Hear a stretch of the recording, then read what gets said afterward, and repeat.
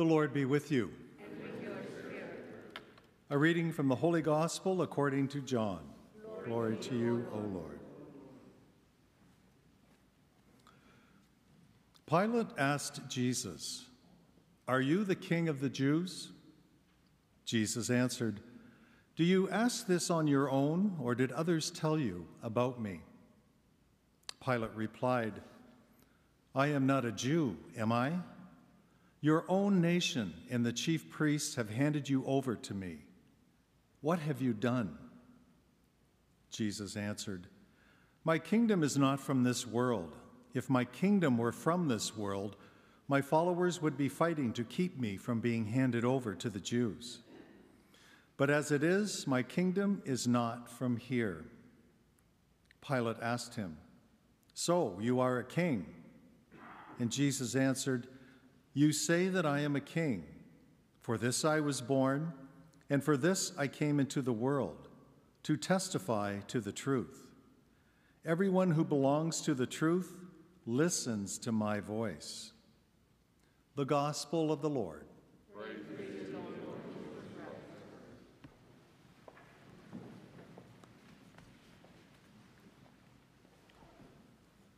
Good morning, everyone. It's so nice to be with you today. There's an old story set in the pre-revolutionary days of France, and it seems that there were two peasants who were working around the Cathedral of Notre Dame. And all of a sudden, the king's coach arrives, accompanied by many horses, many soldiers, and many important people. And the king steps out of his carriage, and as he walks into the church, people are bowing and paying him homage. And so watching all of this, one of the peasants said to the other, he said, "My dream is that one day everyone will be treated as ordinary people, including kings." And the other one said, "Well, my dream is a little bit different. You dream that everyone will be treated ordinary. I dream that everyone will be treated like kings."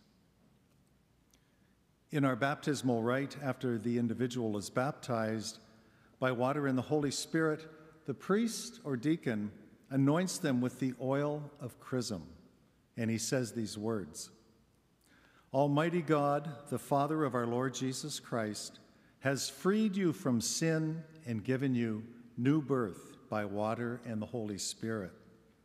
He now anoints you with the chrism of salvation, so that joined to his people, you may remain a member of Christ, priest, prophet, and king." This oil of chrism is a sign of God's favor and is used to sanctify. It is used in the ordination of priests and bishops, and also in the sacrament of confirmation. And it was also used in the coronation of kings and queens. As a matter of fact, Queen Elizabeth II, that was used at her coronation as well. And so we are not welcomed into the church as ordinary people, but rather as priests to live a life of prayer, prophets to proclaim the word of God, and kings in our service to others and by leading through integrity. We are welcomed as daughters and sons of God, and there is no greater dignity than this. Today, as Father mentioned, is the feast of our Lord Jesus Christ, King of the universe.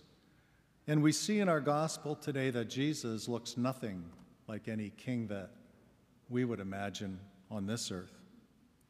We don't see him in his noble glory. We don't see him transfigured on the mountaintop, or we don't see him using his absolute power to calm the storms of nature. Rather, our gospel picture is a picture of a prisoner, someone being interrogated for crimes that he didn't commit. He will be beaten and scourged, and he will be marched up to the top of Calvary. and be crucified with two criminals. He will be humiliated beyond anything that we could ever imagine for ourselves. In our first reading from the book of Daniel, this is an example of apocalyptic literature. And the word apocalyptic means unveiling or revelation. And this type of literature was used to encourage the faithful in their faith, especially in the face of persecution. The one like a son of man coming with the clouds of heavens had various explanations in the Old Testament. It was sometimes understood as a reference to the archangel Michael, and also used to describe Israel as a whole. But according to the Gospels, Jesus himself has used the title the Son of Man to refer to himself. And so Christians have a new understanding of Daniel's vision of the Son of Man, obviously referring to Jesus. The Ancient of Days is God the Father. And this is really a prophecy of Jesus the Messiah. And so read in this light, we see that the divine kingship of Jesus is very different from any other kingship on earth, whose domains are always limited by geography and by time. Rather, his dominion is an everlasting dominion that shall not pass away, and one that shall never be destroyed. In our reading from Revelation, another apocalyptic work from John, we read, Jesus Christ is the faithful witness, the firstborn of the dead, and the ruler of the kings of the earth.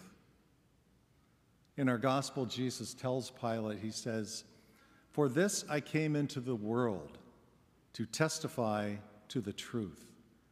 Everyone who belongs to the truth listens to my voice." And Pilate's response, which we don't hear today, is, "What is truth?" And his question is a question that's been asked down through the ages, and a question that is very much at home in our society today. Try Googling, "What is truth?" And you'll get a lot of different answers, but you'll also get some questions like, is truth relative? Does truth even matter? Is truth subjective or objective? How many times have you heard the phrase, "Well, I have my truth and you have your truth"? In John chapter 14, Jesus says, "I am the way, the truth, and the life." So what does it mean to worship the King of truth, to live in the truth, to follow the incarnation of the truth? And how is that truth that Jesus speaks different from the truth that the world speaks? Well, the truth of the world is temporary, it's very transient, and it changes often. It changes with the season, or it changes with convenience, or for the sake of convenience. It speaks of ambition, power, possessions, but it doesn't speak to love and service. The truth of the world is at best shallow. But the truth that Jesus speaks is the truth of the heart. The truth of Jesus is much more than facts. It speaks of faithfulness. God is true to us. He is faithful to us. And he shows that fidelity through his Son and through the power of the Holy Spirit. When we, in turn, are true to God, then we live in truth. We live in relationship with him. And since God is eternally faithful, his truth goes beyond any of these other transient nature of politics or fads or fashions or any of that stuff.